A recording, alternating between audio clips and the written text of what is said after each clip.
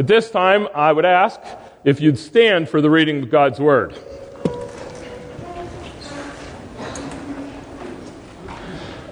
All the congregation of the people of Israel moved on from the wilderness of sin by stages according to the commandment of the Lord. And they camped at Rephidim, but there was no water for the people to drink. Therefore the people quarreled with Moses and said, "Give us water to drink." Moses said to them, "Why do you quarrel with me? Why do you test the Lord?" But the people thirsted there for water, and the people grumbled against Moses and said, "Why did you bring us up out of Egypt, to kill us and our children and our livestock with thirst?" So Moses cried to the Lord, "What shall I do with these people? They are almost ready to stone me." And the Lord said to Moses, "Pass on before the people, taking with you some of the elders of Israel. Take in your hand the staff with which you struck the Nile, and go. Behold, I will stand there before you at the rock of Horeb, and you shall strike the rock, and water shall come out of it, and the people will drink." And Moses did so in the sight of the elders of Israel, and he called the name of that place Massah and Meribah, because of the quarreling of the people of Israel, and because they tested the Lord by saying, "Is the Lord among us or not?" This is the word of the Lord. Thanks be to God. Let's pray again. Lord, we do again ask for your blessing here upon this word, we pray, as we turn our hearts to your word as you speak to us. In your Son's name we pray. Amen. Please be seated, and if you would, grab your Bibles, turn to Exodus 17. Exodus 17 is a passage that I just read. We're going to look at Exodus 17 a bit here together here this morning. My daughter is now in college. She's in college, so about 15 years ago or so, she was about 5 years old. She came up to me and she said, "Dad, where is God?"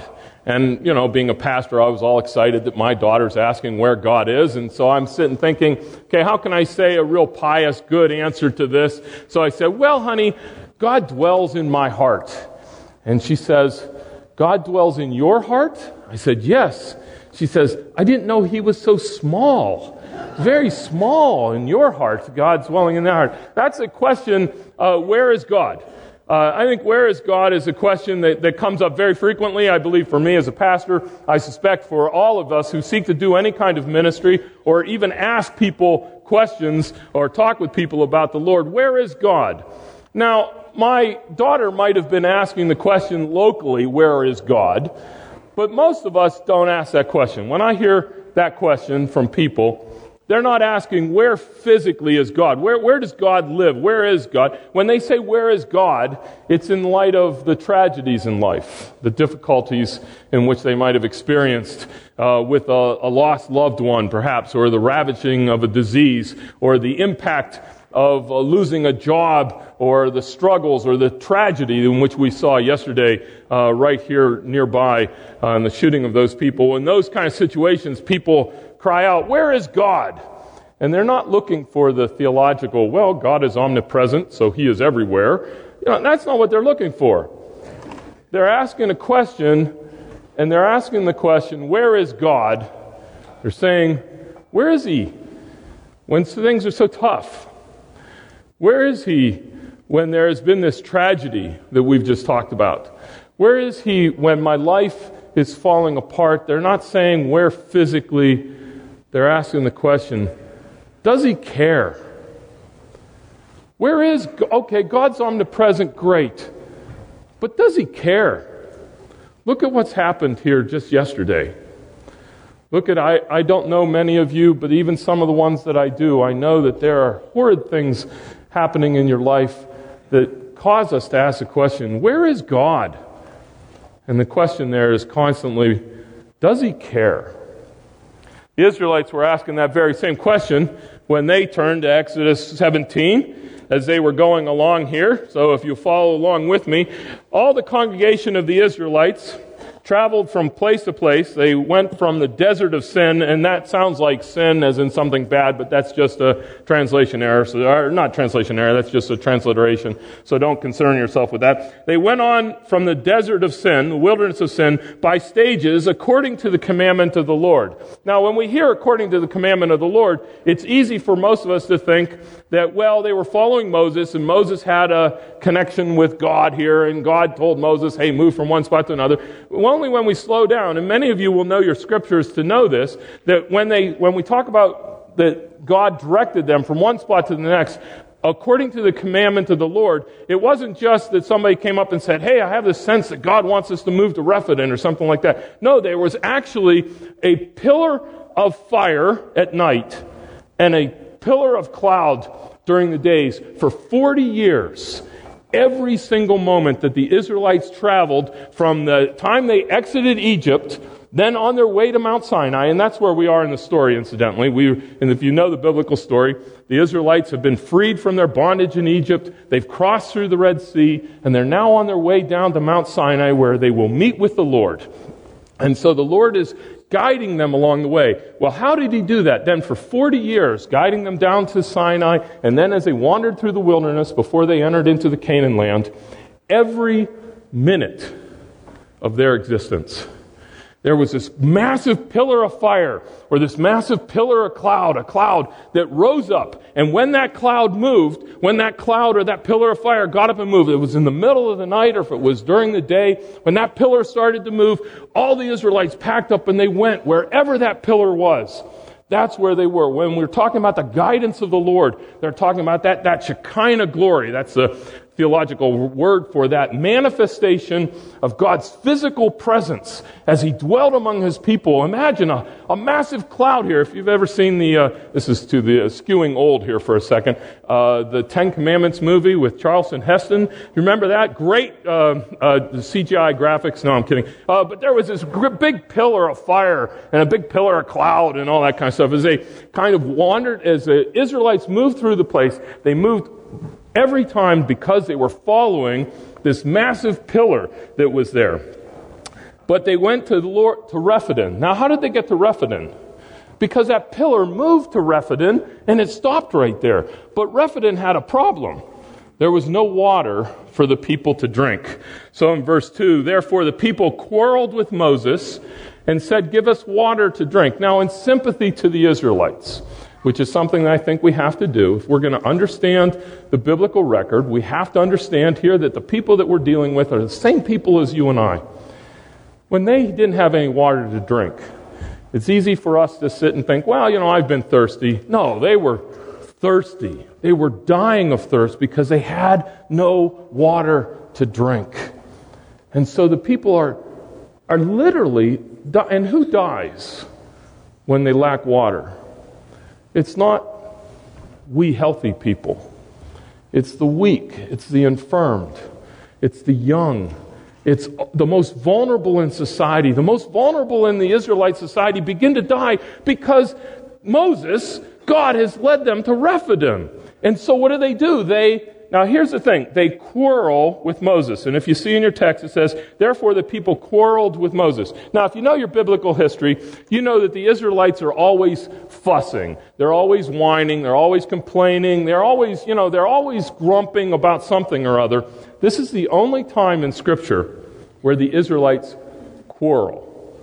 Now, when I think of quarrel, I think of the spats that I get into with my wife, and that kind of stuff. All right, that's what I think of when I think of quarreling. That's not, the term here is quarreling. It's a term that is used between two, riv is the Hebrew word if you're interested in that. The riv is an interaction between two lawyers. It's the kind of quarreling that leads to a lawsuit or a criminal accusation. Here, when the Israelites come and they quarrel with Moses and with the Lord, they're not just saying, we're tired because we're running out of water. No, they're actually bringing a legal charge against Moses. They're bringing a legal charge against God. Well, what's the legal charge that they're bringing? Well, it's easy to see when you read here. Therefore, the people quarreled with Moses. They said, give us water to drink. Moses said, why do you quarrel with me? Why do you put the Lord to the test? Because Moses is saying, well, don't yell at me. I'm just following the pillar just like all the rest of you. The pillar stops here, we stop here. That's kind of the idea. Why are you putting the Lord to the test? But the people thirsted there for water, and the people grumbled against Moses and said, why did you bring us up out of Egypt? To kill all of us? So listen to what the accusation that the Israelites are making. Now this is, once again, when you step back and you think about this, you're stunned. You're like, wait, this can't possibly be. That the God who so passionately loves the Israelites, who takes them up out of bondage, who takes them from the worst possible scenario you can imagine, and then says, no, I'm going to free you so that you might worship me, and you're on your way to a land full of milk and honey. It's all the glorious things you can possibly imagine, and the people turn around and accuse him of killing them. Some of you who are parents experience this all the time. Because, what do we want? We want the best for our children. We want to give our kids everything we possibly can. Oh, Mom, you hate me. You hate me, Mom. You want to kill my life. You want to ruin my life. And we're sitting there thinking, just the opposite. It couldn't be more opposite. I want to give you and here, the Israelite people are looking at their Lord, who is doing everything for them, for their betterment and for their good. And he says, oh, you're trying to kill us all. You're trying to create genocide. And you can tell that this is a legal accusation, because what does Moses say in verse 6? He says, they're ready, or the end of verse 4, they're ready to stone me. Now, we all know what stoning is. You bury somebody in stones. But most of us don't realize that in the Scriptures, that's a very legal action. You just can't stone somebody outright because you don't like them. That's not the way you murder somebody. That's the way that the society as a whole executes someone. This is when you get the picture of the adulteress who was dragged before Jesus, and they say, what do we do with this woman? Should we stone her? And Jesus, they're asking for a legal accusation against this woman. So here, Moses is about ready to get stoned by these people because they are bringing this lawsuit against God. They are accusing God of trying to kill all of the Israelites. So verse 4, Moses cries out to the Lord. Moses cries out to the Lord, what should I do with these people? They're almost ready to stone me. Now, when he cries out to the Lord, again, this is something that everyone in this room can do. Read your Bible slowly. Slow down. Challenge your assumptions and say, hey, this is God speaking to me. How do I understand what he says to me? When the text here says Moses cried out to the Lord, most of us know what that means like in our own life. I've got traffic in the tunnels and I'm late. I'm crying out to the Lord, Lord, please do this. Or I'm struck by a tragedy and I'm crying. Or some of us last night watching the TV because of what happened here down the road. We're crying. We're like, oh, Lord. Crying out to the Lord means in our hearts. We just, cry. But remember, that's not how Moses did it.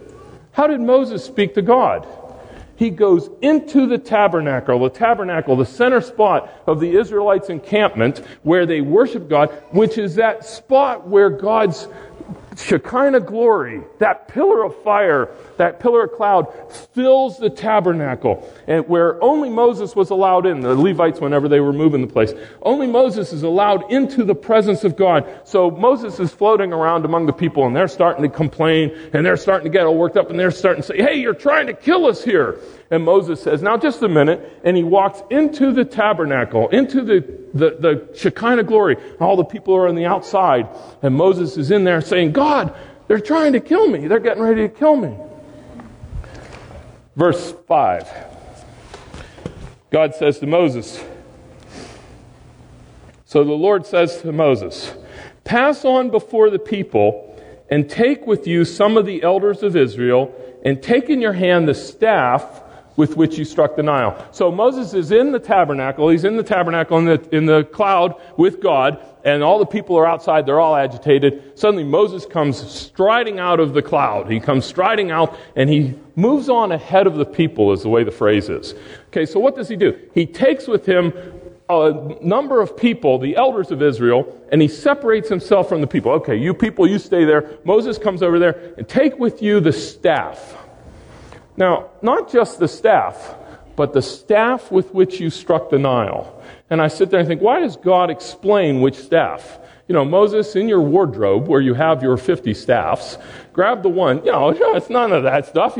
He's only got one staff, and it's take that staff, but God specifies. It's the staff with which you judged the Nile, the god of the Egyptians, the lifeblood of the Egyptians. You'll remember the story back there where Moses takes his staff and he strikes the water and all the water turns to blood. The judgment staff, the staff of power. A little bit later in the story, Moses is going to strike the earth with it and cause an earthquake that's going to swallow up all the rebellious people. This is a power staff. So here's all the people complaining against Moses, and then Moses separates himself, leaves the tabernacle, grabs his staff of power and separates himself away from all the people. And he plants himself there and he's glaring at them. And then he brings with him all the elders, or the elders of Israel. I don't know how many. Let's say 12. The 12 tribes. It's a good number. He takes with him 12 elders. Now, they're quarreling with Moses. They bring a lawsuit against God. They are accusing him. They've indicted God for genocide. And so God says, fine. You want to have a trial? Let's have a trial. Moses, grab your staff. Now, grab your judgment staff, and then get a jury together. Get those 12 elders to stand over there with you. So we've got us and them, and the people out there are the prosecutors. They're the ones that are bringing the charge. Moses is the judge with the staff here. The elders are the jury. What are we missing? Next verse. Middle of the next verse. The Lord says to Moses, pass on ahead of the people. Take with you some of the elders of Israel. Take in your hand the staff with which you struck the Nile, and go. Behold, I will stand before you there at the rock of Horeb. I want to ask you guys a question. The only time in Scripture where it's phrased like that. When you meet with God, will you stand before Him, or will He stand before you? Every once in a while I run into people that say, I can't wait till I get to heaven. I get to talk to God. I'm going to wag my finger at Him. And I immediately run away from them just in case God zaps them right at the minute. I don't want collateral damage. You're sitting there thinking, you've got to be kidding me. And yet here in Scripture, the most amazing thing, God stands before Moses. God stands before Moses. Now, again, we kind of just naturally fall into that in our own thinking, that here you've got God who's eternally present everywhere. What does it mean that He stands before? Well, God just kind of is there because He's there. No, in this period, think about how God shows up there to stand next to Moses. So Moses is standing here. Who are we missing in our trial, by the way? We've got the judge, we've got the jury, we've got the prosecutor. Who are we missing? The defendant. And what happens? How does God stand on the rock beside Moses? So there's this big rock right here. Let's assume it's this thing here. And here's Moses with his staff. Here's the defendant's spot. What happens? That Shekinah glory, that physical presence of God, that tower, that pillar of fire, that pillar of cloud lifts up from the tabernacle, moves over to where Moses is, and settles down on the rock that is right there. Now, there are some sensitive people in the crowd who are sitting there thinking, okay, the staff of power is over there. The elders are over there. Now God shows up over there. I don't want to be over here. They're sitting there thinking, this kind of looks bad. All the big powers are on this side, and I'm over here with the people that are complaining, kind of thing. So, all right? So we've got the pillar of fire settles down upon this rock. Moses, strike the rock. With what? With that staff of power, with the staff with which you judged the Egyptian gods, that staff with which you killed the god of the Nile, the staff with which you killed the god of the Egyptians. Strike the rock. What rock? The rock of Horeb. The rock where God is standing. So Moses takes his staff, raises it above his head. All the people go, "Rah!" and scatter and flee. Okay, he raises up the staff of power, and then he says, "God, could you lift up your cloud foot there for a second so I can get under there and tap the..." That's not what he does. How does he strike the rock? Moses takes the staff, raises it over his head, and all the people there, well aware that that staff, by all rights, should fall upon them. For though they're dying of thirst, though they're the ones they have accused their loving Lord of killing them. They know where that blow should fall. And yet Moses turns then, and with the God-killing staff, strikes the cloud. He strikes the rock, and with the God-killing blow, goes right through the staff and whacks the rock.